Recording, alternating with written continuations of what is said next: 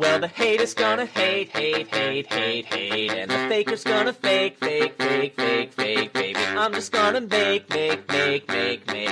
making luck, a mini podcast. So, that reminds me of how a lot of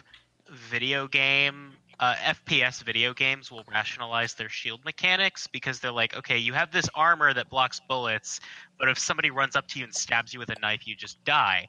And that's really just a mechanical balance thing, because the knife needs to be as powerful as the guns. But the way they rationalize it is, well, your shields only turn on if the thing is moving at a certain speed, so they only block bullets but not the knife. And it sounds like that's starting to happen in real life with this that seems like a gross fluid oversimplification, but sure. Sure. I mean, welcome to Making Luck. Welcome to Making Luck, a gross oversimplification podcast.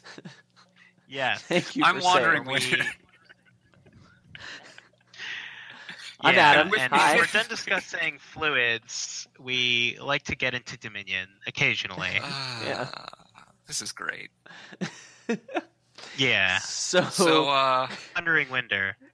And today we are here to discuss a kingdom.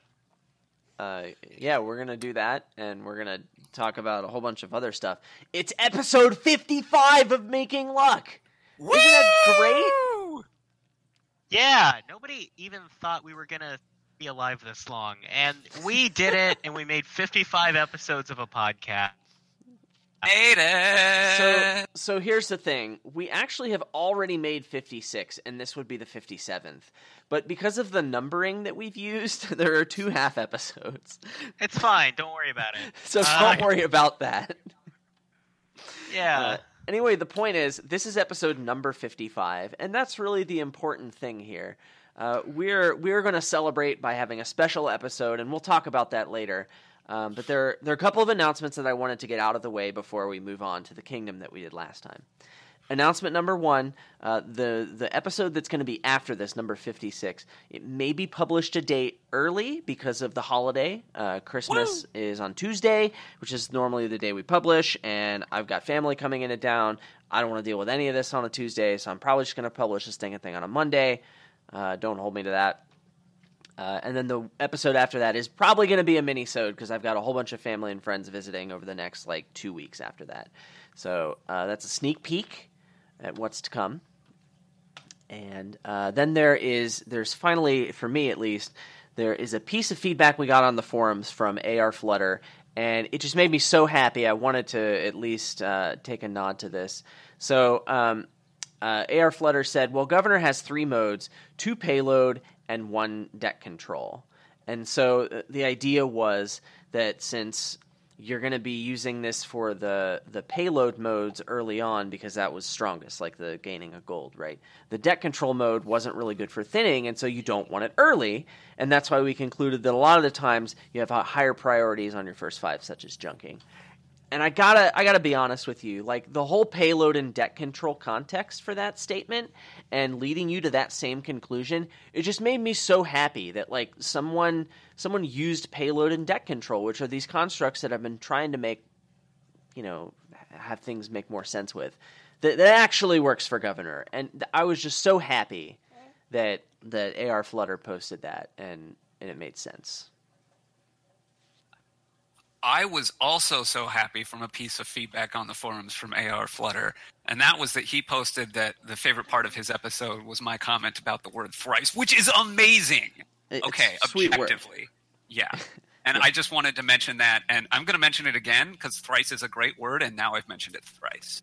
Nice. All right. And you can never mention it again because that would just ruin the whole motif. Yeah, there's not an equivalent word for 4 times. Yeah, rip. Sadly. So, if you know of an equivalent word, yeah, leave a comment in the comment section. No, we know this from Sans. It's Quais. Of course. So we had a kingdom last time. Yeah. Does one of you want to read the cards in that kingdom? Yeah, let's do that. So last time our kingdom was Overlord. Transmute, Settlers, and Bustling Village. It's a split pile. Alchemist, Chariot Race, Masquerade, Mill, Priest, Governor, Mint. I don't know what you're doing, Jake. And, of course, the landmark Tomb. Once again, for our audio-only listeners, Jake's going to do it this time. We had Overlord, Transmute, Settlers with Bustling Village, Alchemist, Chariot Race, Masquerade, Mill, Priced, Governor, Mint, and we had the landmark Tomb. All right, so last episode was about Governor, and I think that Governor was pretty much the focal point of this board, given that you need Governor in order to get more than one province in a turn. Would you say, guys? Definitely it was Transmute. Transmute but if we all ignored the Transmute strategy, then yes. Yeah, okay. Yeah, Very the good. Governor does tend to be the centerpiece of most boards it shows up in, and this was no exception. In fact, this was one of the stronger Governor boards out there, and that came down to a few factors, not the least of which being Tomb. Because it was a little bit interesting, a little bit different from the typical Governor board I found, in that you kind of didn't have time to do the full Governor thing because of both Mint and, well, mostly Mint. But right. Governor Mint is pretty there good. Are a lot of ways to. You can just draw cards like one or two times super early with your Governors, and that gives you a hand with a whole bunch of coppers, and you mint it, and now you have a thin deck with some Governors, and you can just shove golds in it, and you are off to the races, man. Yeah. Last time I was advocating for opening Priest and Silver on 4-3 or 3-4, and I think that's pretty bad, at least on 4-3, mostly just because you really want to get a big mint, and you're not setting yourself up to do that with the Priest and Silver. Whereas getting that Overlord on a 3-4 is just like, or on a 4-3, excuse me, is really setting you up for that big mint, which is really important on this board. Getting that mint early helps a is lot. super important. And the thing is that if you're not necessarily ready to start doing that right away, but like the Overlord in the meantime is being played as Priest, which is the card that whenever you can play it as Priest. So, and that's the card you want to be playing as often as possible anyway. So if you have a real Priest in the deck, that's great too. And if they collide, you just do something else. But the fact that you could maybe play Priest twice as often in the first like couple of shuffles, it really just speeds you up quite a bit, almost as much as the big mint does. Yeah. 5-2 was the best thing because you want Mint Overlord, right? That's super hot. But 2-5, I think I liked Overlord Pay Debt. And then Agreed, that was strongest. 3-4, you're kind of sad. I'm not sure whether you should go Silver Priest or Overlord Debt, or I don't know exactly. I'm not a big fan of the Masquerade. Adam, I think you're still a little bit higher on it, but maybe you want to talk about it a little bit? Yeah, so there's still a little bit of disagreement here. I had previously advocated for a Masquerade Overlord opening, and I got the chance to try it out a couple of times. I gotta say, when you draw your Overlord dead with every single Masquerade play, it's pretty bad, and I will admit that. On the other hand, if that doesn't happen to you, I think Masquerade is a fine card for the deck, and I actually don't think it's that awful. Now, that being said, I think if you compare Masquerade Overlord to Silver Priest as an opening, I think it's really close. Yeah. The number of games we played, despite me playing of 78 games with Jake, was not enough to figure out what was actually good here. Yeah. Yeah, so I still am pretty... I advocated originally for getting the Masquerade with Adam, but I have kind of turned my perspective around on that, because I bought the Masquerade one time, and I thought it was terrible for the deck. Adam mentioned that it's fine if you don't draw your Overlord dead every time, but like that happens, and that sucks. And, you don't draw your Overlord dead every time necessarily, but you're gonna dead, your Priest's dead. Yeah. You're just, the thing is that you could just have an Overlord in the deck instead, and when you know that you are not going to draw things dead, you can play the Overlord as Masquerade get the best of both worlds with none of the risk. So I think I don't think you put a priest in the deck if you get a Masquerade. I think you build things quite a lot differently. You put some more treasures in the deck until you get your mint, and then the Masquerade is no longer a good card for the deck. okay. Sure, I don't think like it's that the bad. priest I better than the Masquerade. I agree with that. It's just I think you want to get and tend to get the mint early enough that the point at which the Masquerade is no longer good for the deck happens too early for me to actually want it. I mean, I But think I it's can close. see how you might disagree. I think it's close. Yeah. And I mean, I'm Sure. not going to say that I think it's that much better than opening something like Priest Silver or like Overlord or something else. I don't Yeah. think it's significantly better. I just don't think it's significantly worse. If someone did that, I wouldn't say they made a mistake. I think it's a fine line to take. But if we wanted Sure. to rank the opening splits, I think it's just most money on turn 1 to least money on turn 1. Like 5-2 is the best, then 4-3, Yeah, then for 3-4, sure. then 2-5. Yeah, definitely. I think that the other thing to keep in mind about all these openers is we're talking about which ones we thought were the best, but these were all good enough that doing any of them set you up for success in the long run to some degree. They put you off to a different kind of start, and you might have a different kind of speed in the first few turns, but like all of these were pretty good. There's a lot of Yeah. good stuff to do from there on the board, and whether or not you win the game is not going to be determined by which one of these openers you take in general, I'd Right. say. I'd agree. I think that's pretty fair. Occasionally, I got a second mint, which felt good in a couple spots and felt not so good in a couple other spots, like in the mid game, I should say.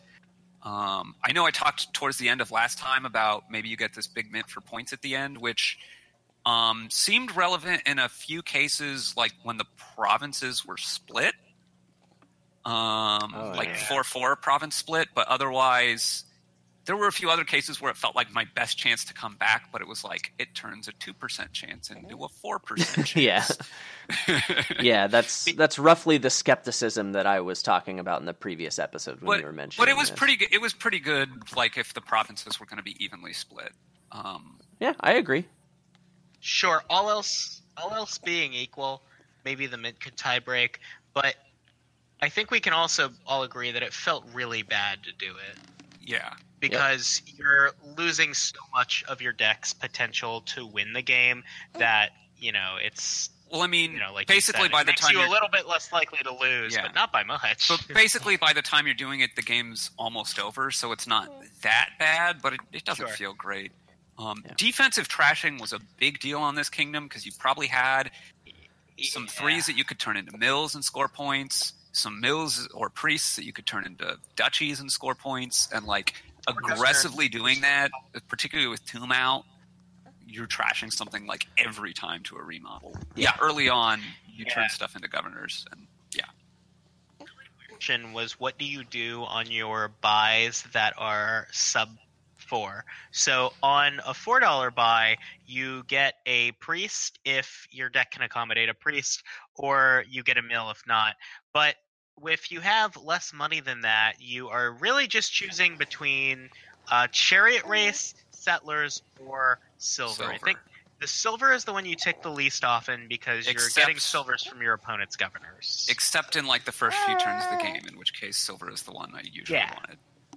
Like turn 1 and 2, at least. And for me, And 3 I and think 4 that for you're sure. going to take one of these two cantrips, and which one you take depend. Both of them do almost nothing. The chariot race points are not really that important. The chariot race money was fine, but the chariot race points were not that impactful when you compare it to the provinces and the tomb. I almost think now- that the biggest impact of the chariot race revealing thing was knowing what was on top of each player's deck, which was kind of weird. Yeah, I'm it gonna was. disagree. I think if I- Chariot I think- Race was fine. I think I mean draw cards. What am I going to draw them?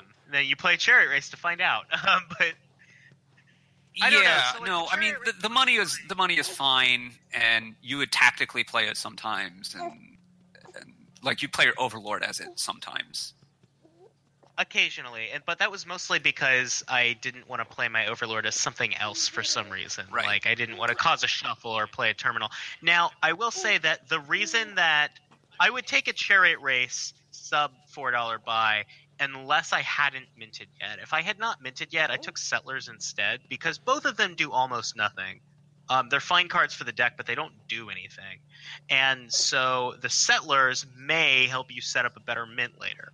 I'm going to take this value that is a little bit of a long shot from the Settlers as opposed to the Chariot Race, definitely giving me almost no value. So I mean, it's close. I think that the Settlers or that the Chariot Race isn't that close to no value, and it's a pretty long shot. So I don't know, Adam, maybe you have a different I think idea. another Overlord is better than all of that for setting up a mint. I actually had some success eventually with like picking up a second Overlord on turns like this, on turn 3 or turn 4, and I felt pretty good about doing that.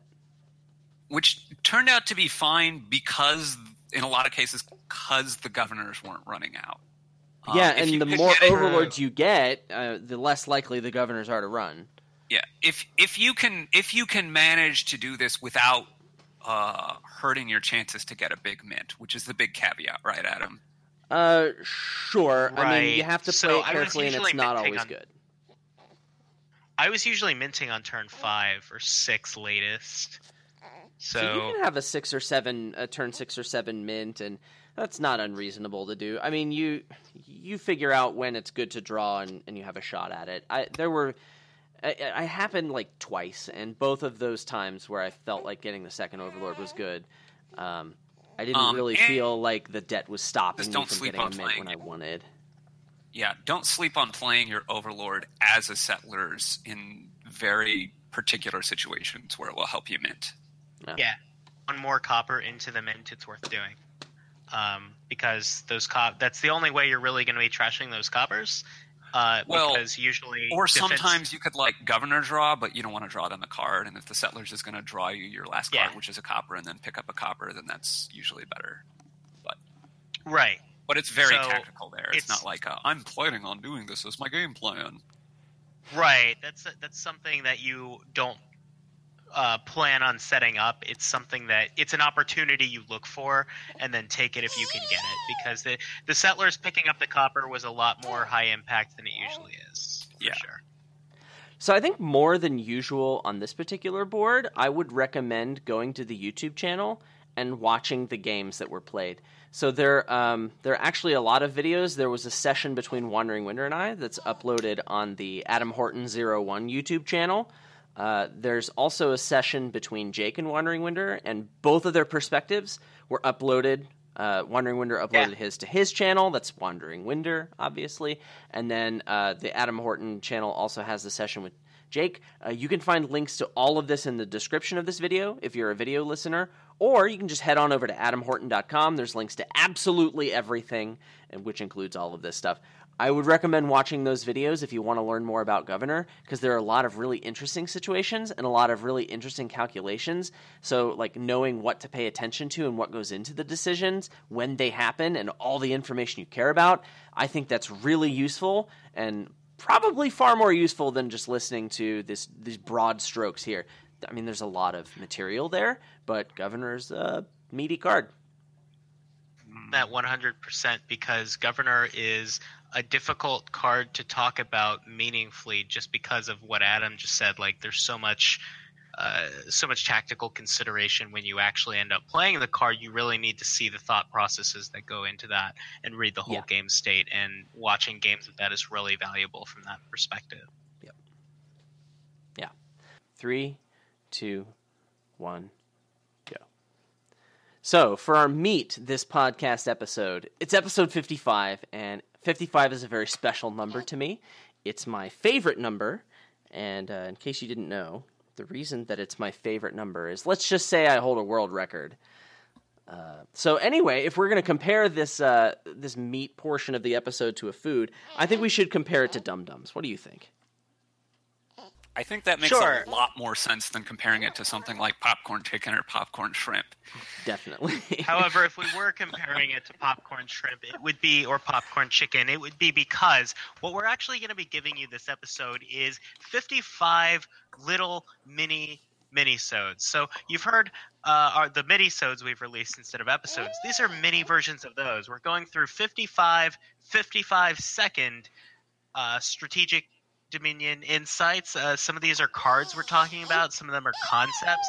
Basically, we just took 55 seconds to talk about something Dominion related, whether it's a opinion we have about a card or something instructive that we wanted to share, and we hope you enjoy it. Yeah. Originally, there were going to be 55 hot takes, but then we listened or talked to each other some and listened to the other ones. So some of them we don't think are such hot takes. So they're more like lukewarm takes or tepid takes and maybe not quite so hot takes. And some of them are just like pointing something out that you may not have realized. So that's more of a chill take. I would say that these are probably 55 takes of various temperatures. And club sauce. Yeah. And I feel like Yeah. it's up to you, the listener, to judge what temperature each take is. So maybe if you have an opinion on that, you can leave a comment in the comments section, or maybe head on over to adamhorton.com. There's a forum, the blog, and you can link to the Discord channel, where we'd certainly like to hear how from you. much Adam and Jake's takes are pants on fire hot. Woo! Well, I mean, my feet have been cold all day today, Yeah. so maybe pants on fire would be a little welcome, yeah? I doubt it, but your mileage may vary. Also, we should mention that some of these are going to be on similar topics, so sometimes we'll be talking about the same card, but that doesn't mean that it's the same topic that you're going to hear the same thing twice. No, because we did not coordinate on this, Oh, so no. we're going to have different things that we're talking about, and sometimes we go and disagree with each other. That never happens that's on this actually podcast.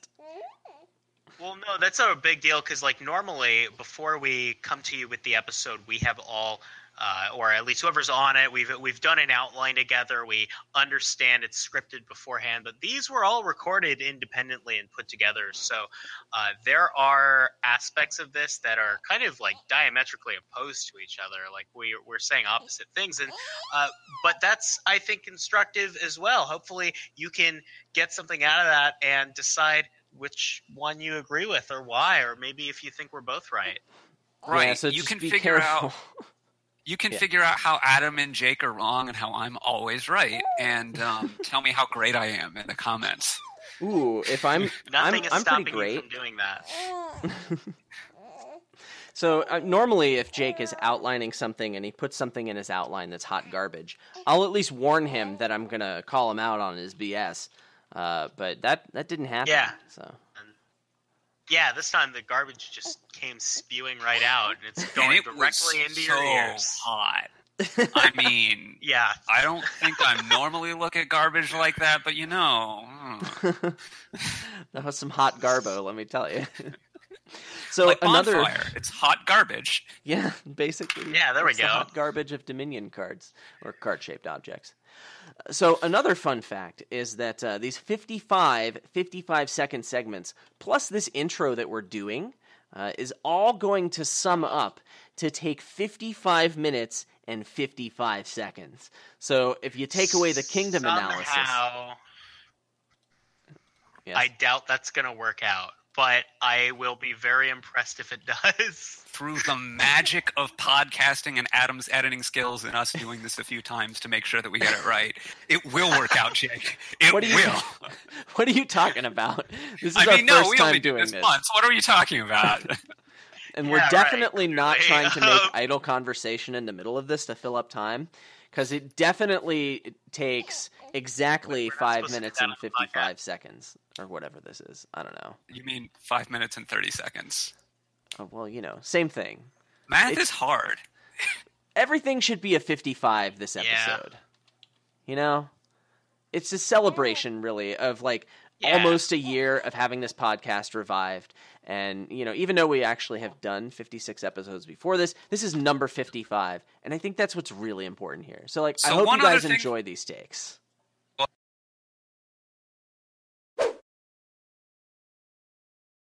Some people think that Sacrifice is really good because it says trash on it, basically, I think. I don't really know why exactly. But it only trashes one card at a time. And that's not very good. And it does it in a non-terminal manner, usually. So that's also generally not very good. It takes you a couple of shuffles before you're actually more thinned by having the sacrifice in your deck, rather than having other stuff in your deck. Now, it does help you hit price points a little bit when it trashes copper, but not that much. So, in general, it's not the worst trasher ever, cough, trade route, cough, but it's something that, in a lot of cases, if it's the best trashing that's available, I might think about skipping trashing and just don't trash on that board. More than most other trashers. Now, obviously, the big exceptions come when you can actually trash actions for good benefit, but usually you want your action cards because action cards are good, and why did you add them to start? Chariot Race. The first thing I want to say about Chariot Race is that it is overrated, especially getting it early is overrated. Usually, the best defense to an opponent going for Chariot Race is just to build your deck the same way you normally would. Thin your deck. Put good stuff in it. Turns out that good stuff is usually pretty expensive, and when you thin out the cheap cards, you tend to not only win your own Chariot Races, but keep your opponent from winning theirs.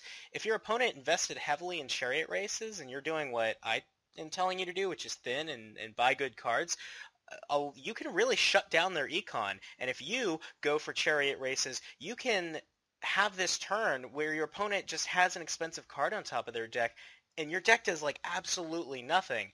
Remember, silver is a good card. You should buy that sometimes. It helps you get expensive cards to actually win Chariot Races. Donate is a really powerful card, and it's probably up there, maybe the most powerful one in the game. I know it's not a card; it's a card shaped great, but I don't really like it all that much. It makes the game really puzzly and removes a lot of the luck, and I think luck is really important to the game. I know there are puzzles where you can assume perfect shuffle luck, and those are interesting to me for a couple of days, but then I'm just over it, and I want to play some Dominion, where new situations can happen that make me think. Donate kind of takes a lot of that away. You do all your thinking and puzzling before the game starts, and then you go and you see if you found a better solution to the puzzle than your opponent did. And, that's fun a few times, but I've kind of had those few times, and I don't know, it's just not that appealing to me anymore. It turns Dominion into a game that isn't as fun for me. So yeah, I don't like Donate that much. So Peasant and Page start the Traveler lines, and these cards are considered extremely powerful and almost never skippable, and they are very powerful, and you usually can't skip them. But I think they're more skippable than a lot of people think. They're not never skippable. Sometimes it takes a long time for you to get your Travelers far enough up the line to have the big effect that you want. And if there isn't that much going on the board, if there's not a way to play the Travelers fast enough, and if they don't have a big enough impact, it's very possible in a number of cases to be able to get out to a big enough lead by the time that the Travelers take effect and the late stage Travelers have their huge impact on the game, which they do. It's very possible that by the time that happens, though, you can have a big enough lead that it just doesn't matter that they're doing powerful stuff. They can't come back. Let's talk about Page and Peasant. Now, I realize that it's very meaningless to compare the two cards to each other and say one is stronger than the other, but hey, this is hot takes, so I'm about to do that. I think that Page is stronger than Peasant, and I always have. And I hear pretty much everyone out there saying that Peasant is stronger than Page. Now, whatever definition of stronger makes you happy, sure, that's fine. You're probably not wrong when it comes to that. However, I can pretty much never ignore Page. And Peasant is very, very slow. I think that a lot of the Travelers on their way there, with the exception of Disciple versus Hero, swing very solidly in Page's favor. And I just don't hear people agreeing with this. Yes, the Travelers are very strong, and you can hardly ignore either of them ever. But when I ignore something, it's usually Peasant. It's usually because it's too dang slow and I can outrace it. That just never happens with Page. Yeah, I think Page is way stronger. Farmer's Market. Farmer's Market is a little weak as far as stop cards go. Its defining feature is that it has plus buy, so you compare it to things like Nomad Camp and Woodcutter. Now, you'll usually want to take the points if you can get them when you're playing with this, but that said, it's rarely worth holding back a Farmer's Market just because your opponent might get the points. Normally, taking the money is worth it. Another way to put it is that if playing the farmer's market helps you make a better deck, that's probably going to get you an extra province at some point, and 6 is more than 4, or it's going to get you to the point where you can play a bunch of farmer's markets if that's what you want to do, and that'll give you more control over that points pile anyway. Now, do you need to get a farmer's market just because your opponent did to keep them from getting the points? Usually not, if you weren't going to get one anyway. In the end, you just want to build a little faster and only get the farmer's market if you need the buff. I want to talk about tournament, specifically the prizes and which prize you should take as your first one. Basically, my main piece of advice is going to be to think about it. There are the big 3, Followers, Princess, and Trusty Steed, that are considered, quote-unquote, the good ones. But definitely think about which one is best, because there's no definitive answer to it. Always take Trusty Steed if it's going to help you get another province that turn. Obviously, it's the only one that draws and gives you actions, so it might help you redraw the province, etc. But the big thing I want to point out here is that I think people overrate Followers a little bit. Think about what that card is actually doing for you. It's junking both you and your opponent. You're coming out ahead, obviously, because you have the discard attack going for you, but are you coming out ahead enough to justify not taking Princess or Trusty Steed first? You want to think about that.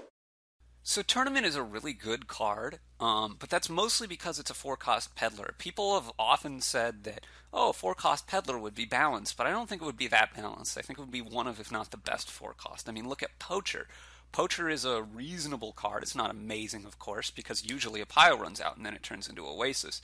But if you just had a 4-cost Peddler, that would be extremely, extremely powerful. I don't know that it would be game-warpingly broken, but it'd be really good. Now, Tournament obviously is, unlike Poacher, not strictly worse than 4-cost Peddler. It has pluses and minuses. The pluses are the prizes, which I think sometimes get a bit overrated. But the minus of getting your tournament blocked is a really big deal. And so I think almost maybe even more than the prizes is often a reason why you should try to get province faster in a tournament game. It just stops you from drawing as much or making as much money. It's a huge deal. I'm going to make a comparison between 2 cards, which I realize isn't very meaningful because they're both kind of strong, but I think Lost Arts is like a 10 out of 10. It's an amazingly powerful card, and Pathfinding just doesn't quite have the same effect. Why is that? I understand that, putting an action on a card is maybe in a vacuum a less strong effect than putting a card on a card, but there are a lot more cards that really want to have action put on them, because you can do a lot more things when you're balancing a card when you just make it terminal and harder to play. That just doesn't exist for Pathfinding. Pathfinding requires non-terminals. And drawing lots of cards is super great. I'm not knocking that. But also this thing costs 8, and Lost Arts costs 6. Lost Arts just generally has a more significant impact on a board. And I see people rating Pathfinding higher than Lost Arts all the time. Lost Arts is insanely powerful, because terminals are tough to play. Lost Arts can help you do it. People think that victory point cards, or any source of victory points other than mostly, like provinces or colonies in a colony game, or sometimes, something like Goons or Dominate. People think all that stuff, I guess Triumph people also like. People think almost all other sources of victory points are bad. They're really important, though. Even Duchy is really important in a lot of cases, because usually the fastest way to get to 4 provinces is just to, bum rush blitz with some fast money, but that's often not very good in the long run, and it's precisely because there's other victory cards that are going to let an opponent catch up a lot more. If there were only provinces, or even only provinces and estates, then going for money would be good a lot more often than it is, when in reality, because the other stuff is around, you have to play for not just bum rushing provinces. Distant Lands is very strong. I gave this a 9 out of 10 in the most recent ratings, and the mean seems to be around a 6. Why do people not like Distant Lands? Distant Lands is a lot of points, and it's a lot of points that don't make your deck worse. This is a huge, huge deal. Victory point tokens are very similar in concept, but a lot of the victory point token giving cards just don't give you that many VP tokens. Distant Lands gives you 4 points for just 1 shot, and all you have to do is draw and play the card 1 time, as opposed to VP token cards, where you might have to draw and play them multiple times to get that many points. Distant Lands, it's maybe irrelevant if a deck can just barrel down the provinces without stalling, that's really, really hard and usually takes a lot of building. So Distant Lands just is a really important factor and scores you so many points in so many games. 9 out of 10, man. This is a really strong card. So Distant Lands, it seems really powerful when you look at it, and it is worth a lot of points. And then you play with it, and you'll be surprised how often you find yourself skipping it. Why is that? First off, I want to say that just because you or whoever won your game skipped Distant Lands doesn't mean it wasn't important. When Distant Lands is out, you do need to build more. If you go to rush for provinces, somebody else can get points that come out of their deck and don't hurt it, so eventually you start to choke on provinces and miss one. Your lead equalizes out. They probably don't, so they catch up to you in provinces, except they also have the distant land points. In practice, when both players understand that dynamic, they end up just building more in the first place and not missing province anyway. So the distant lands ends up not determining in terms of score, but it was still very important to the outcome of the game. People rush for junking attacks as soon as possible, and that's usually a good thing to do. But I think that delayed junking is quite underrated. Sometimes you don't want to get junking right at the start of the game, usually because thinning is good, and that might be a higher priority. And that makes sense. That's fine. That's good. But that doesn't mean that you can just ignore the junking throughout the rest of the game. You can get it either at the same time, or you can get it later on. And people sometimes assume that, well, because the junking wasn't the best thing at the start, it's going to be worthless later. But it isn't always, and this is particularly true when the draw isn't very good. At that point, it becomes a lot harder to line up your thinner with the junk cards that you're trying to thin, and that's mostly because there's more good cards in the way that stop you from lining those things up together that you don't want to thin. So Wandering Winder is actually doing a video series about Rebuild right now that's got a lot of great points. I remember there's a little history of Rebuild. It first came out, it was OP, and then people learned to play the mirror, and then now recently people are saying Rebuild is not that strong. And I think the main reason for that is because people are playing non-mirrors very, very poorly. When you are not mirrored in Rebuild, you have to end the game as quickly as possible, and that involves a lot of milling provinces. If you're not doing that, you're giving up pretty much every advantage you have. Like, yeah, you can win the duchy split, but that doesn't freaking matter if you can't end the game super fast. And those points don't really mean anything when the other guy can get provinces because they're still in the supply because you haven't milled them. So, when you're playing Rebuild and the other guy's not playing Rebuild, pay attention. Get a lot of rebuilds. Mill a lot of provinces and end the game before they can do anything. That's your main win condition, and that's why Rebuild's so strong. It still is. I just want to say I was wrong about Rebuild. When we did our Rebuild episode, I feel like we kind of suggested that Rebuild is kind of unbeatable if you're pursuing it, you're doing the correct thing, and that it is just a dominant strategy all the time you see it. That is not super true. It's actually not that fast of a strategy unless it draws pretty well and gets kind of lucky. It has a pretty low point ceiling, and it has zero flexibility. It can't really pivot out of what it's doing if somebody else starts to catch up. So that's not to say that it's weak all the time. It's usually pretty strong to go for, but it's nowhere nearly as powerful as I think we implied it was. I'd compare going to Rebuild for going for this strategy with Salt the Earth, where you're trying to just salt all the provinces away so they can't win, except you can't back out of it the way you could with the Salt the Earth strategy. Let's talk about Sentry. Sentry is a fine card. It trashes cards, is a cantrip, and you don't have to draw the cards that you trash. So the effect is potentially very strong. The problem is it costs 5 and you don't get control over what you're going to trash in almost every case. I hear a lot of people talking about Sentry like it's amazing and the best trasher.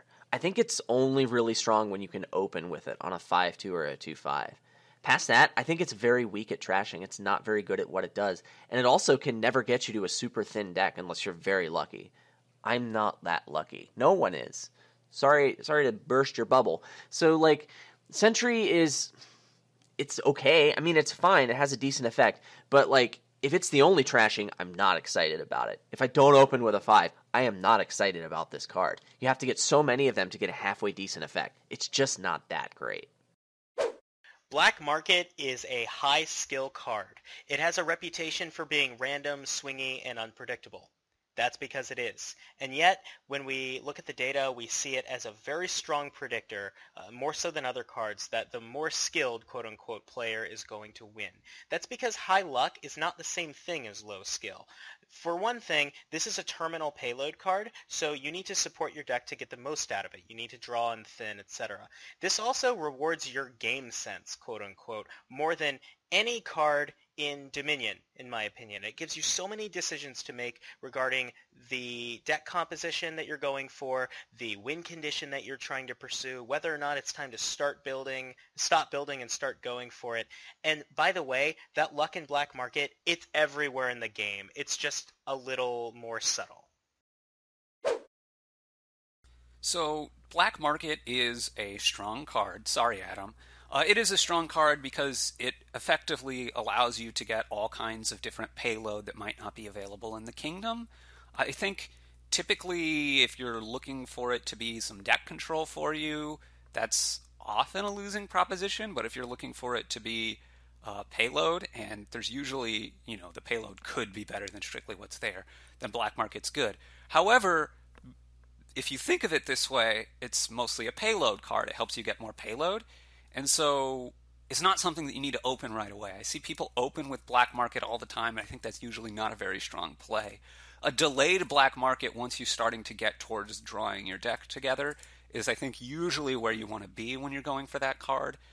But people, I find, tend to get the black market way, way too soon. There are a lot of concepts in Dominion that people have correctly understood over the time. Money density, net draw, pile control. There's all kinds of these things. Duchy dancing, penultimate province, endgame play. All of these things that have developed over time, and that's really nice. But the one that I don't hear talked about very much, particularly anymore, is speed. Getting to having a super powerful turn is great, but it's only really good if that's faster than having more slower turns earlier, if that makes sense. So the speed to get to your ultimate end goal, i.e. how you're scoring your points, is a really important factor. And obviously it's affected by what your opponent does, because they might be attacking you, they might be contesting piles. But actually being fast is a super important concept, and one that doesn't get enough attention, in my opinion. Merchantship. My most recent ratings gave this a 4 out of 10. I think that's really generous. I give this card a 1 out of 10. I've played thousands of games of Dominion, and I have never, ever, ever bought a merchantship once and was happy with it. The problem is you're giving up an action to just get money. And there are these cards that you can play with every single game. They're called treasure cards, like silver and gold. These cards give you money without giving up an action to do so. So if I want to give up an action, I need to be getting a stronger effect than just money. And unfortunately, that's what merchantship gives you. Now you might say, well, I get money at the start of my turn next turn. I don't care.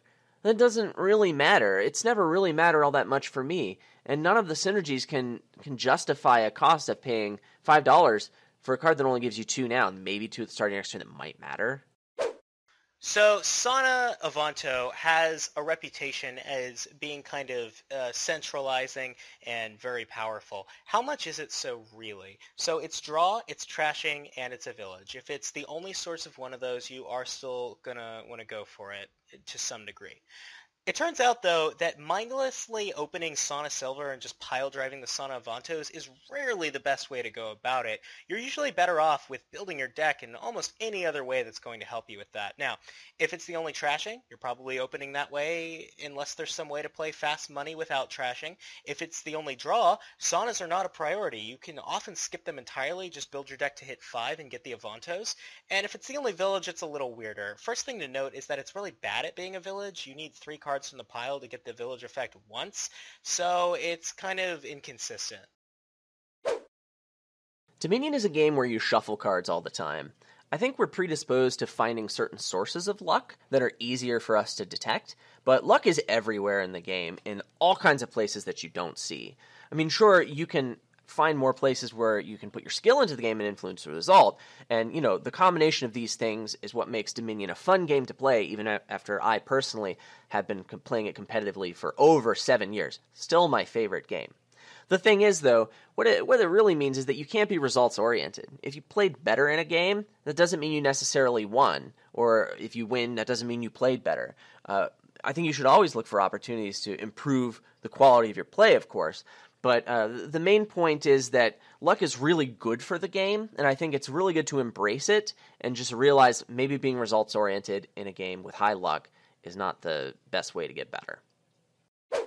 A lot of people think that Treasure Map sucks. And while it's not a great card, I think it's quite underrated. First of all, there's a lot of things now that help you line your treasure maps up, even if you just go for them right out of the gate. So, besides just Haven, there's Courtyard, there's Gear, there's Save, there's all kinds of things to help you do that, for one. There's all kinds of other things that I didn't mention there. So that's one thing. But the bigger thing is, once I get to the point where I'm drawing my deck, adding 2 treasure maps and turning them into 4 golds is often a really nice way to ramp up my payload very, very quickly and very efficiently. And so I think this is kind of, people just ignore the treasure maps, but it's often a good thing to get to in that point once you can take that on and you're drawing your deck. So don't sleep on that. It's kind of like a windfall in a way, and it can be very good. Cultist is a little overrated in my opinion, at least the way that it tends to be used, that I've seen it used. Don't get me wrong, the chain of cultists junking you is still super oppressive in the absence of really good trashing, but straight up playing cultist money, it's not as unbeatable as often as people think. For one thing, it doesn't really establish good money density early. It's spending a lot of its buys on cultists, and if there's something that can trash efficiently, and it also has the payload to catch up on a province lead, it'll often destroy cultist money. And obviously, you can also play cultist outside of just chaining cultists and playing money, but at that point, it's a weaker card than Witch. And don't get me wrong, Witch is really strong, but it's not insurmountable.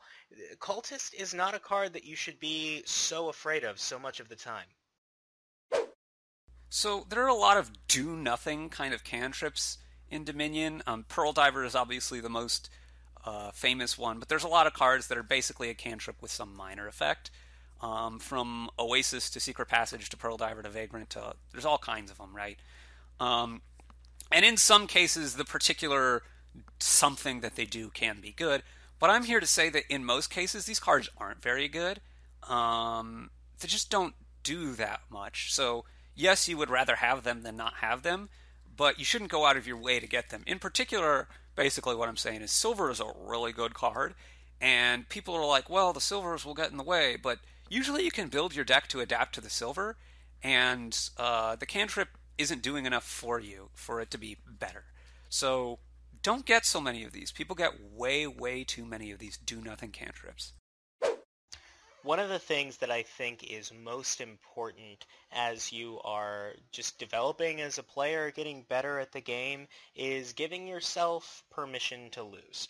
Now, if you have that drive to get better in the first place, then you're probably pretty emotionally attached to your progress, and you should be. You need to be holding yourself to a really high standard, as high as you can. You need to be accountable for your own progress, but at the same time, understand that some failure along the way is inevitable. You are going to lose some games, and that's okay. You have permission to lose. You have permission to try new things. You have permission to play a deck you're not comfortable with, and you have permission to fail doing so. Remember that you need to give yourself that permission to lose so that you have room to win. That didn't make any sense. Windfall is amazing. I gave Windfall a 7 out of 10, and I didn't give it something higher because it's hard to draw your deck, right? It's hard to actually trigger the event, but whenever you can, you pretty much want to do it. The mean from my last card ratings was about a 4.5. And I hear a lot of people talking about how you don't want golds in a deck. Pro tip, if you are drawing your deck and you have $5 to spend on Windfall, your deck can benefit hugely from 3 golds. It doesn't really matter if there's draw or if you're just super thin. Both of these cases are really amazing. I think the worst possible thing for Windfall in this particular case where you're drawing your deck is maybe you have a plan so that you can Windfall next turn, and that's better. But you definitely want a Windfall. If you can get Windfall and get the golds, just do it, or maybe do it next turn, and it's amazing. People will sometimes go for something that they think is a quote-unquote safe line, as opposed to a quote-unquote risky line. For instance, they don't want to open Potion because if they open Potion for Familiar or something, there's like a 40% chance, 35% chance that they're going to miss 3 Potion and they'll just be so far behind. But the thing is, if you play with the fear like that and you don't make this play because you might not get there, well, you're oftentimes just playing worse. The real risk, the only really risky play, is to make a play that has a lower win percentage. So sometimes you don't want to take a quote-unquote risky line because you're very far ahead. But in general, you just want to take the line that's the best possible. And the only real risk is to take a bad line. I play a lot of games at Dominion with more than 2 players in them. And sure, I prefer 2-player games, but 3-player games at Dominion, they're pretty neat. They're pretty fun. There are dynamics that don't exist in 2-player games, and in general, I think it's just harder. Granted, there are more players, so it's harder to place first. And, that's going to be harder to do just because there's more players. That has very little to do with the game.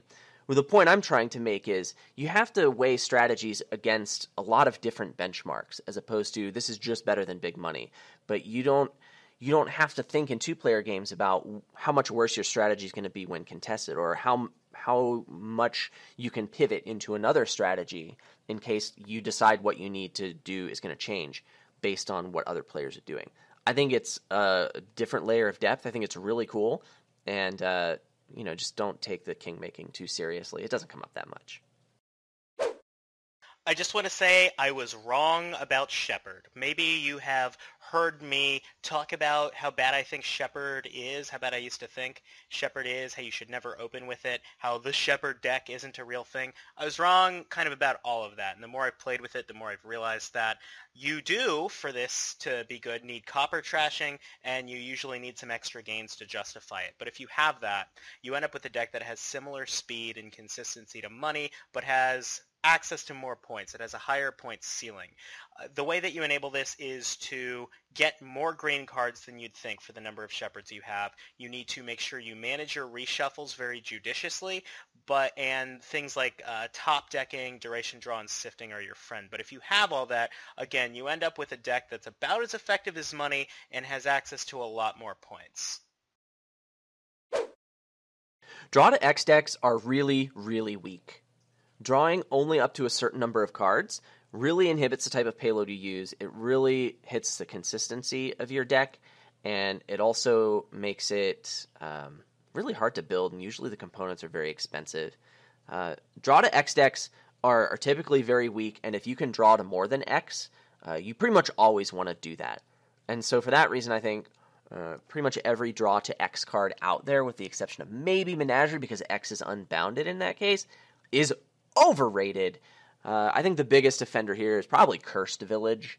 It's a fine card. It's pretty great, but just give me a village and a smithy, man. I will draw the crap out of all these cards, and I will use these treasures that I can get a lot easier than these other virtual payload cards.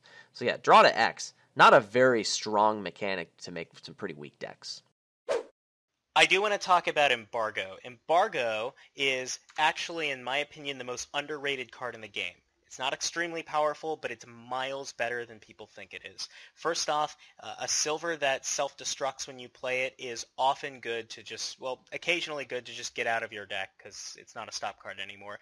But the Embargo token presents a lot of strategic utility. You can embargo junking attacks to focus more on thinning. You can embargo duchies if you're ahead on provinces. You can embargo potion cost cards if the opponent buys a potion. Embargo cards you have more of than they do. You embargo Alt VP to focus on provinces. You embargo provinces to focus on Alt VP. If you are willing to put the thought into Embargo, you can identify key times when to buy it and what to embargo as far as piles to get a real advantage. Lurker is an incredibly overrated card. You can think of it as a workshop, but it's a workshop that you need 2 plays to do. Of course, it's non-terminal, so that's not the worst thing ever, but And it definitely has some combos. There's some super expensive cards. There's some cards that do stuff when you trash them. So I'm not saying never get Lurker, but what I'm saying is I view it kind of less as a workshop. It is a little bit like a workshop, but if you think about if the Lurker were a silver, which it usually can be, then a couple of silvers, you can usually buy that 5 or 6 anyway. You don't have to have 2 plays of it. So Lurker's a little bit slower, and it can also be blocked by one thing if your opponent does. Now, obviously, it does give some pyro control, and so I'm not saying it's a bad card by any means, but what I am saying is it's not that great of a payload card, and that's what it is. It's just a mild payload card. Cobbler is a really good card. My latest card ratings showed a mean rating of 4.5, and I gave this an 8. It's a huge disconnect. I think the biggest comparison to make here is Ironworks. You're gaining a card without spending an action. And, Cobbler costs 5, but it's a bigger effect because it gives you the card to hand at the start of your turn, which is really, really amazing. I think the other comparison to make now is with Sculptor. I think the fact that people are really warm on Sculptor, and it's basically Cobbler, only just a little bit different, but pretty much the same magnitude of effect, shows that people have been really underrating Cobbler, but I don't know that connection's being made. I understand that Cobbler is orange, but orange cards are really good because they can have strong effects at the start of your turn. And the fact that you need to buy 2 $5 cards to get 4 cost cards, they're at the start of your hand, so that's really stinking good. Ill-gotten gains is something that people have largely dismissed recently because they think of it only as the quote-unquote IGG rush, end quote. I've ended the quote multiple times here, so that's great. But basically, the Ig rush where you're trying to empty all the Igs, which also empties all the curses, and then empty the duchies, that isn't that strong that often. If there's some way to deal with the curses, you can overcome it usually. But what I want to say is a tactical Ig here and there is often a lot better than people realize. People don't consider it very often, but they really ought to. It's kind of like a silver in your deck. If you don't need the second money, you don't have to take the copper. If you do need the second money, it's not always the worst thing ever. But being able to give them a curse while you're doing that is often really good, especially early on where it stops them from hitting their price points. Getting an Ig or 2 is something that you should consider doing in your own games at various points. You don't have to go all the way and commit to getting all of them. You should play with cards that you don't like.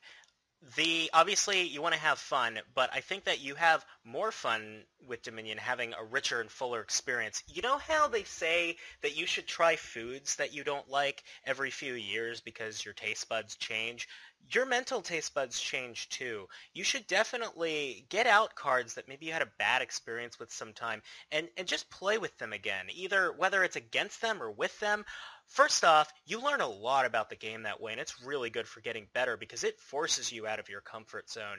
And the other thing is that you might actually have more fun than you think. There's always more to discover about these cards. You might find a new way to beat a card you don't like, or you might find that playing with the card is a little more engaging than you thought it was. So keep an open mind. Be willing to put the cards you don't like on the table from time to time.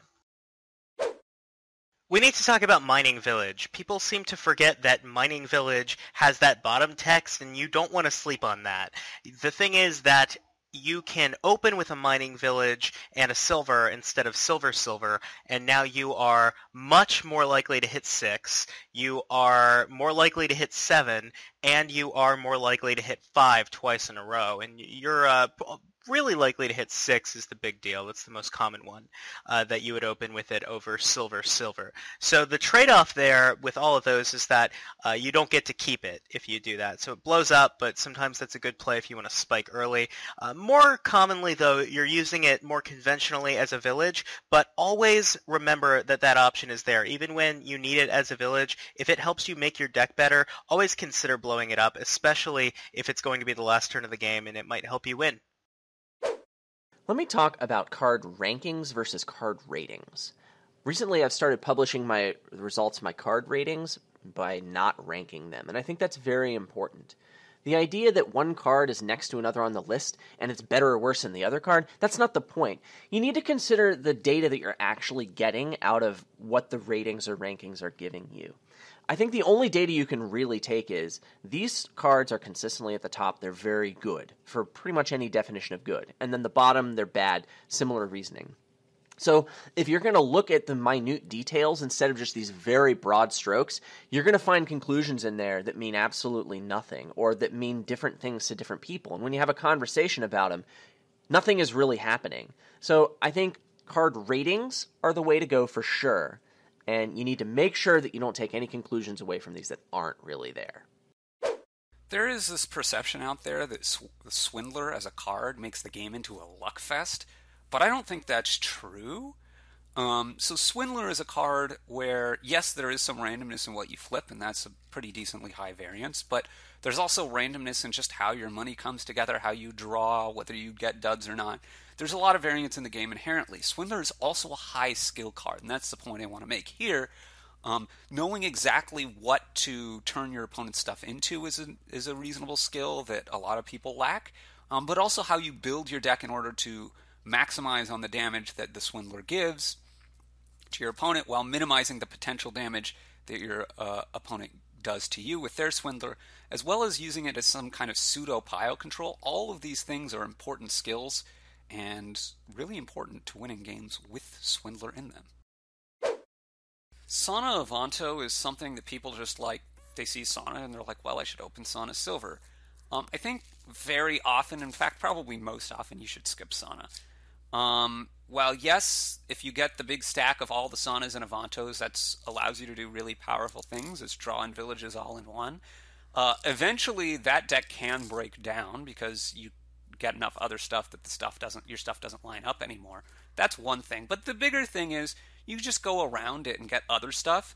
And it takes a long time for someone who's going solo. This is the classic city trap. It takes a long time for someone who goes solo to get all the Sanas and then enough Avantos. And in the meantime, they're not doing that much. So if you just play another reasonable game plan, you might be able to outrace them going around them and have a big enough lead that even with their powerful deck, they're not going to be able to come back. Do not underestimate the power of the minus card token. I'm talking about Relic and Minion kind of in the same vein, even though it's not the same thing, but it's a similar attack. These are far more insidious than they look. It's not the same as just discarding a card, going down to a 4-card hand.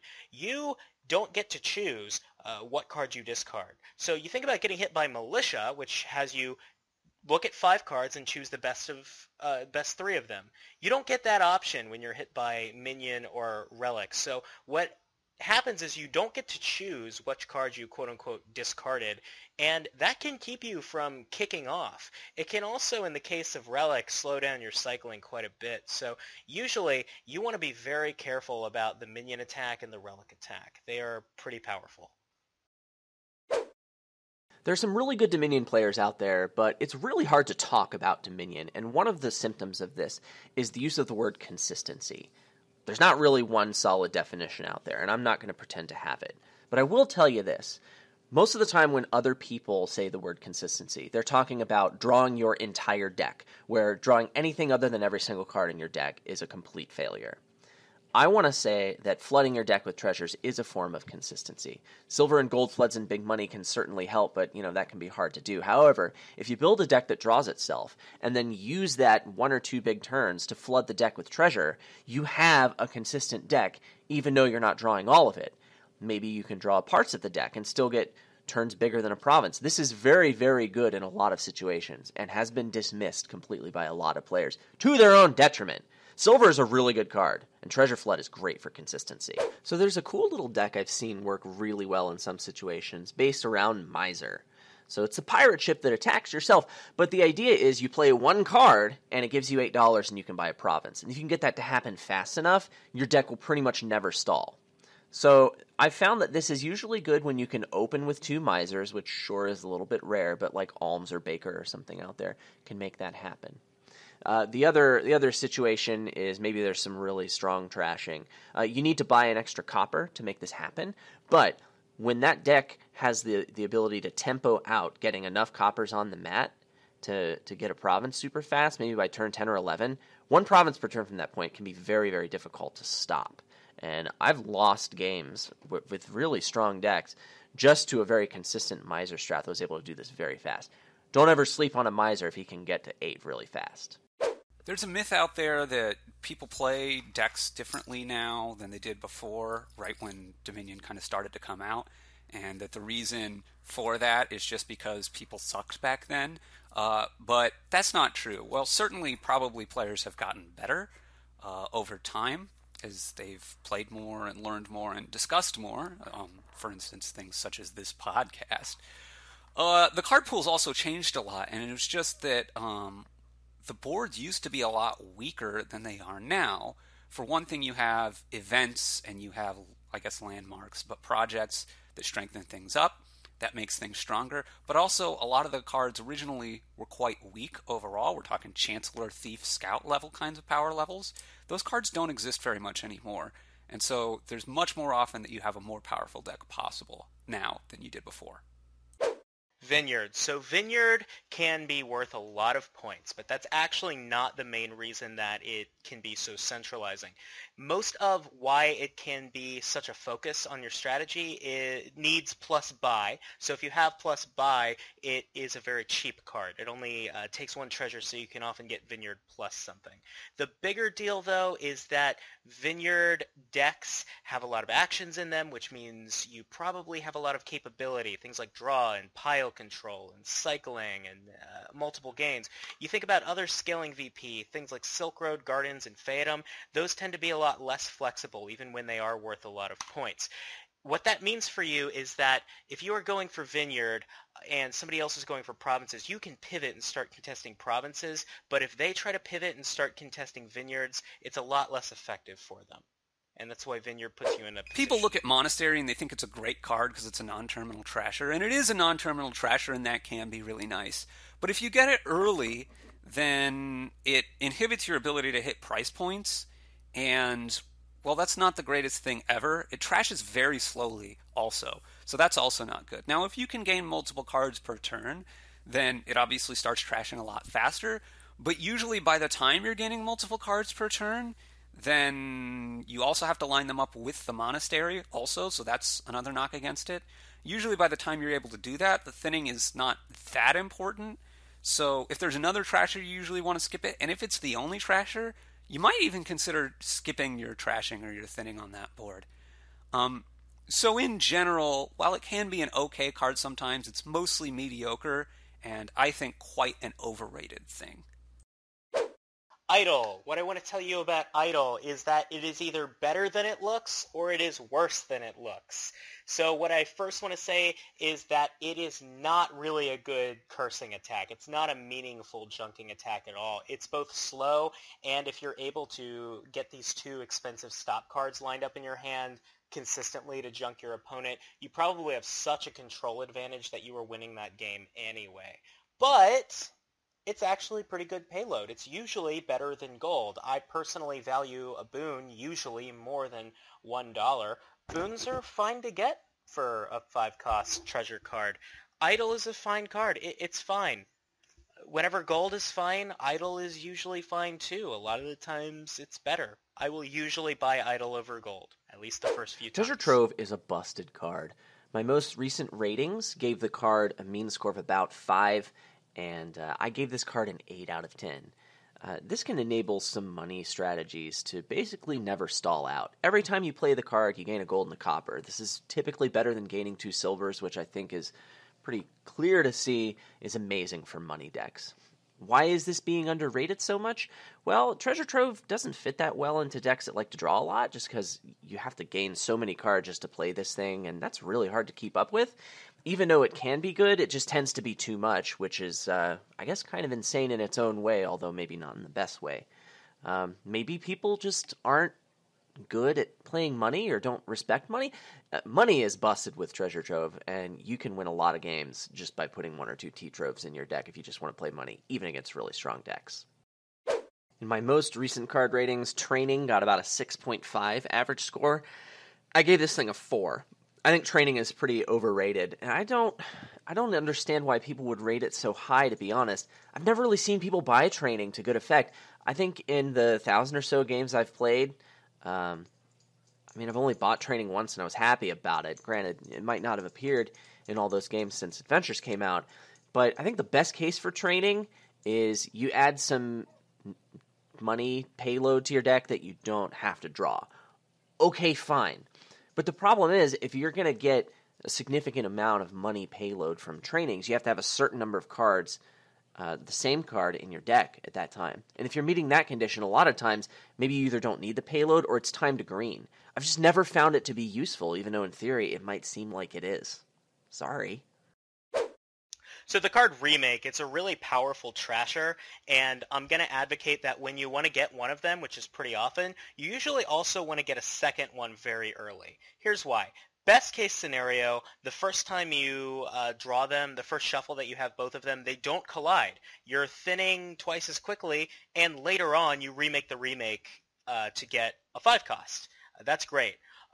Second best case scenario, they do collide, and you are thinning one card slower because they collided, but you get the 5 earlier. You'd prefer the first situation, but either one of those situations is pretty good for you. Now, the big thing that I want you to take away from this is that I'm talking specifically about Remake, but in general, don't be afraid to get another copy of your Trasher or another Trasher in addition. A lot of the time that extra thinning can speed you up enough to justify it. I'm going to go out on a limb here and say that Remake is actually an overrated card. Now, don't get me wrong. It's really good. Any card, really, that you can open with the Trasher's multiple cards is typically very good, and Remake is there for you. Turning Estates into Silvers is, like, super nice also. If there's another 3 that's even better, so much the better. But, on the other hand, like, that's all it does. You can sometimes go good card into better card, but basically what I'm saying here is if there's another good Trasher, then I might think about skipping the Remake. Now, obviously it needs to be a good Trasher, and what constitutes good, that varies a lot, but other Trashers that trash multiple cards per turn, or the cantrip Trashers like Sentry, Junk Dealer, Upgrade, I would at least consider going for them in lieu of Remake on many boards. There's this perception that Guide is like a do-nothing bad card. Guide is a really good card. So first of all, it protects you if you're trying to draw your deck. It protects you against duds. 1 or 2 guides, you're going to have, if you have 2 guides, let's say, you're protected against a dud in one turn, and then if you have to use the guide, then you're likely to be able to be protected the next turn because you're going to be able to draw the one, every other turn. So 2 guides gets you there. If you're not trying to draw your deck, though, it can actually just kind of cycle you through to having the good hands. If you're in a money deck, there's often some reasonably high variability, and Guide helps you deal with that, and it's really good.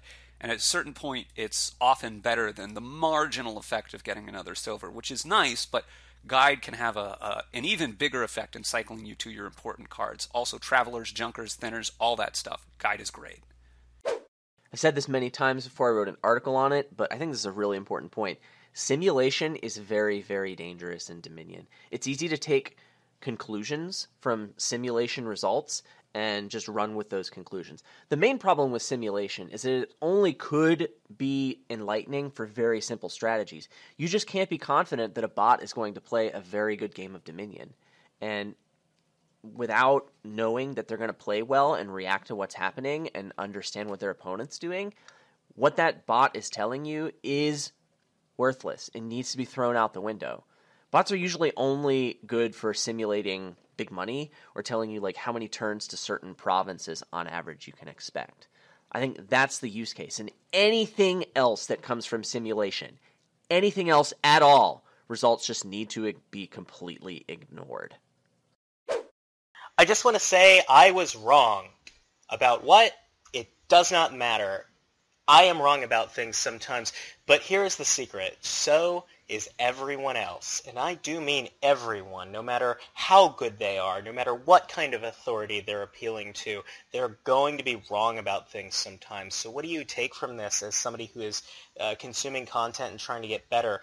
Basically, you need to keep an open mind. Be receptive to these ideas that you're being exposed to, but also keep a critical ear. Healthy skepticism will be an asset for your development, unparalleled by any other. We're glad you're enjoying Making Luck, but definitely make sure you're also reading widely. Check out Dominion Homework, the videos RTT and Wandering Winder do. Check out the Dominion Strategy blog. Make sure you are keeping your mind and your reading and your play open. My Time mommy zones are always told me stupid that I and they was a should be very abolished. special person. Basically, there's a and few things I'm here. very One, how many different. times I'm a have you heard special that something starts snowflake. at 8, I 7 don't drink Central, or alcohol something because I happening don't at like 9, it. I'm 8 not Central, afraid to or stand up 12:30, for things I 11:30 believe Central, in, you know, whatever. when I believe This gets said integrity all is the on time. the That's line, just 2 but time most zones. Like, these are importantly, broadcast to America. I America like my has 4 steak heavily cooked populated well time done. zones and a Now, you number might of say, other Adam, time you just never had a good zones, steak so, before. like, Not true. First of My all, wife loves hello. her steak a good Second of medium all, rare. yeah, it only She's takes had like a an steak extra she half a feels second is to say delicious. it, but I how try many it. times I have you don't heard like it? it. So many. Whatever texture The bigger you're deal, getting, though, is I if you're don't trying like to it. go I prefer international a well-done overseas and steak. trying to work There out are a well-done time, it's steaks that really are still often moist very and delicious. tricky. I'm not Or going to eat a that filet tricky, but mignon trickier than well it should done. be I in order to understand just that coordinate defeats things. the purpose. If we just had one but universal I prefer time, my steak cooked that way. then it would I don't be have a a lot problem simpler. with you And yeah, eating you'd your have to make steak a different adjustments way. that you wouldn't So always it's start okay your for workday me at to have 8, my but steak you can well make that done. It adjustment. doesn't You hurt adjust you for at time all. zones. All right, so I hope you enjoyed all of those takes. There were 55 of them, and that last one was a doozy. What do you think? I think I had a great point there, though. Don't you? I mean, I believe you. my point was superior, but But other than that, sure, that doesn't mean that yours was wrong. yeah, It's not like they diametrically opposed each other. We would never do that. never. No, That's not a thing I- that happens. Yeah, I disagreed with Adam one time, and it didn't go I thought well. I was wrong once, but I was mistaken. Nice. So we have another kingdom for you. Oh, yeah. Yeah. So I wanted to put just like all 5 costs in the kingdom, and that got vetoed, and I'm a little salty about that. So instead, we have this hot garbage. I'll go ahead and read the cards. We have Patrician with Emporium, Caravan, Wandering Minstrel, Bridge Troll, Contraband, Mystic, Rebuild, Scholar, Tactician, Forge, and we have Pageant, Citadel, and there's Platinum and Colony on this board. One more time for our audio-only listeners. Patrician with Emporium, Caravan, Wandering Winder, Bridge Troll, Contraband, Mystic, Rebuild, Scholar, Tactician, Forge, and there's Pageant and Citadel, and we have Platinum and Colony this time. So, what do we think? I think it's going to be a Bridge So- Troll Megaturn. There's a question that you need to answer right at the start of this kingdom, and like any time that you see rebuild in a kingdom, the first question is, am I going for rebuild or not? Or am I going for rebuild, or am I going to be doing something else? Because usually these other strategies, these other things you'd be doing don't like really get value out of just adding a rebuild. So it's like, am I going for the rebuild deck as my win condition, or am I going to be trying to do something that either outpaces rebuild or shuts down rebuild or something like that? So Yeah, Rebuild's I think such an interactive card, and it's so good for the game. I'm so glad. Wandering Winter, you said that you're going to be not going for rebuild. You're going to be going for Bridge Trolls, right? Yeah. What does that look like? So I'm not 100% sure, but I think what it looks like is you want to get a Tactician, you want to get a Forge, you thin down, you start picking up Bridge Trolls. You do a double Tactician thing. You get some Bridge Trolls, Okay. probably some Wandering Minstrels because you need a village. Well, it's also really good for the deck. Yes. I mean, after you forge down, it's whatever. It's mostly just a village, but yes. That because they're cheap. Yes, you're going to start getting them sooner than that so that you can find your key cards faster. Maybe you do a thing, if you need a little bit of money, you could get a Mystic or two. That works well with the Wandering Minstrel. Maybe you get some Caravans. I'm not exactly sure. Pageant is probably something you'll find a way to fit in at some point. Citadel is, it draws you an extra card or something. What would you open Christian with? Emporium, whatever. What do I open with? I probably open Pageant Silver. On a 4-3? What about a 3-4? Pageant Silver. Sorry, I mean, that's a 3-4. What do you do on a 4-3? Pageant Silver. It doesn't matter. Oh, yeah, it doesn't matter. You can use Pageant the turn you play it. Nice. Do you really think you're going to get Citadel here? I probably not, actually, if I'm going for that. Okay. I have to look because you do need. So part of the reason I don't want to go for rebuild is it's a colony board, and so. But to get to a lot of colonies, you're going to need to do something. to get money, because either you need like 10 bridge trolls and then some money because you can only get them down to 1, or I don't know. There's a few things you can do. In a mirror or something, it's going to end on provinces probably, or 3 piles. If your opponent... Yeah, sorry. If your opponent isn't mirroring you, then you're going to need a lot of bridge trolls, and that's going to be some pile out stuff. But bridge trolls help you get more bridge trolls. And I don't know. Do I actually get Citadel? I don't know. It's not like the hugest priority, but if I end up with enough money in my deck that I can make 8, I would like it. You really need to worry about bridge trolls having a harder time getting colonies. Like, the colonies are going to be there, and like you might get some, but the bridge trolls are probably going to empty provinces first. Well, I mean, it depends. If my opponent's going for rebuilds and they're trying to empty provinces, then there might not be enough left, and I might need to get colonies. Well, right, but the same thing might happen to them. Like, if you get your Megaturn online to the point, like, before their rebuildness has kind of worked out. I mean, admittedly, that's a little more of a stretch, but, if you have enough of a point lead because you got, like, a colony at some point, then you might be emptying the provinces on them, and that might be... Yeah, but I guess my point is, if I'm playing this deck where I'm going double Tactician and then forging down and then just getting a bunch of bridge trolls, how am I ever affording a colony? I mean, I guess you have to get Mystic, right? So I feel like if you're playing Bridge Troll and you're going to empty provinces, then you've won the game, right? If you're able to do that, then you can do whatever you want and win the game. Yeah, if you're playing against Rebuild. I think in realistic terms, though, I'm probably getting 1 Mystic, and then I have this pageant thing going on, and so maybe I got a second Mystic at some point. But I'm like gaining coffers for a while off the pageant.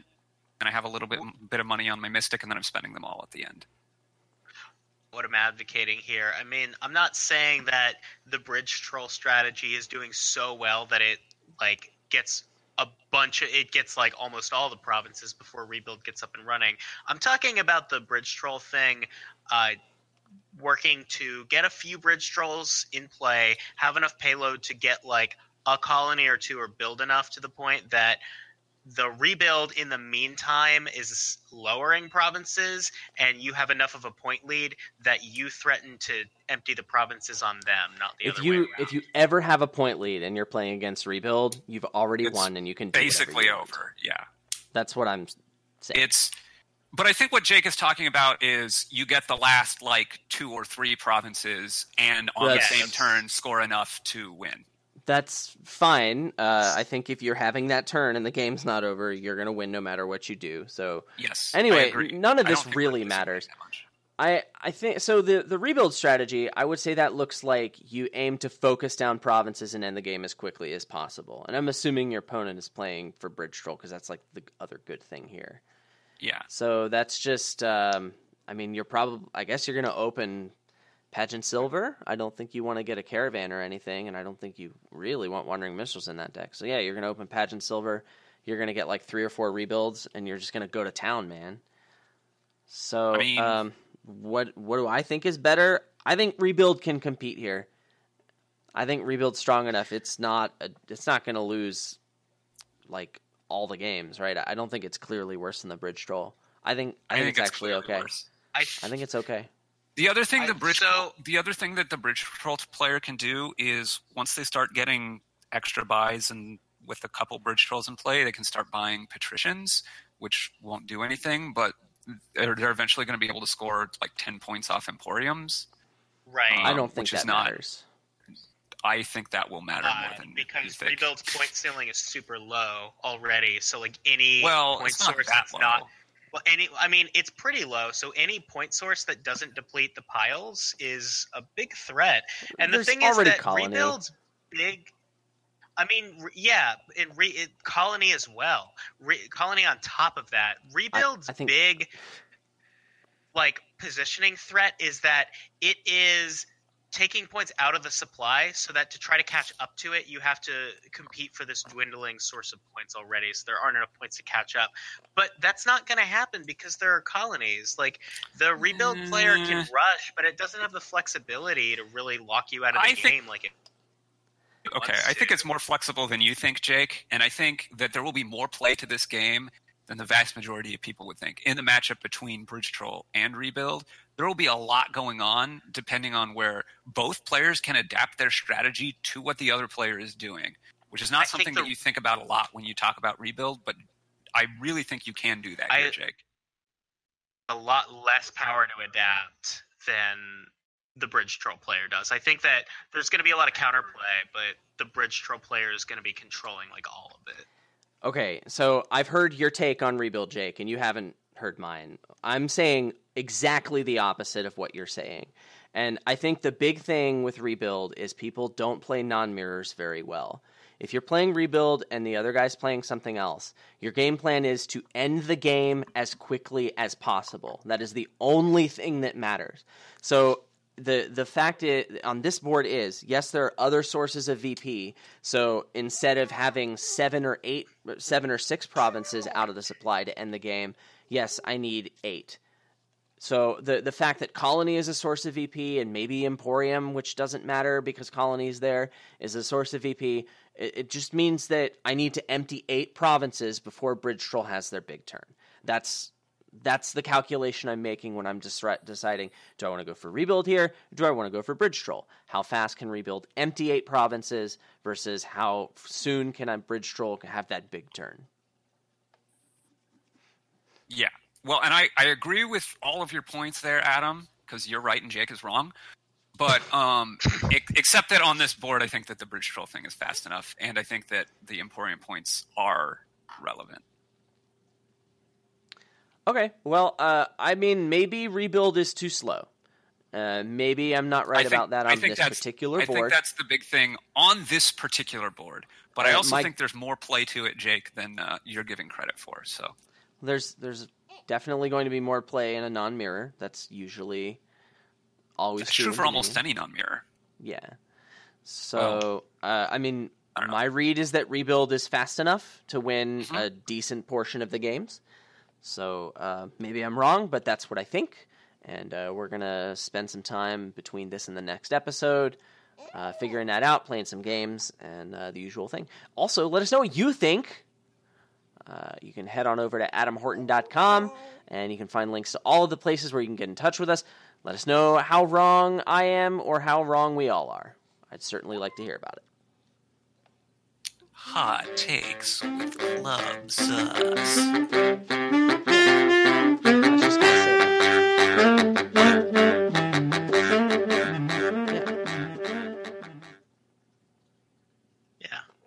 Yeah. Looks like we made it. What if instead of a podcast this time, we did a bunch of little podcasts and we sewed them all together like some sort of horrifying flesh monster, but instead of flesh, it's Dominion strategy content. You know, I was watching this video the other day. It was interesting that you bring up sewing. That makes it interesting, right? Because that's usually where we go with that. So they were talking about fluid dynamics and non-Newtonian fluids. And yeah, I was just talking about those the other day too. They're developing this way where they're sewing some like new non-Newtonian fluids they've developed into fabric. What's that? To be this new kind of bulletproof vest. That's I heard about this. Bulkier. Wait, what's a non-Newtonian fluid? It's a fluid that's not Newtonian.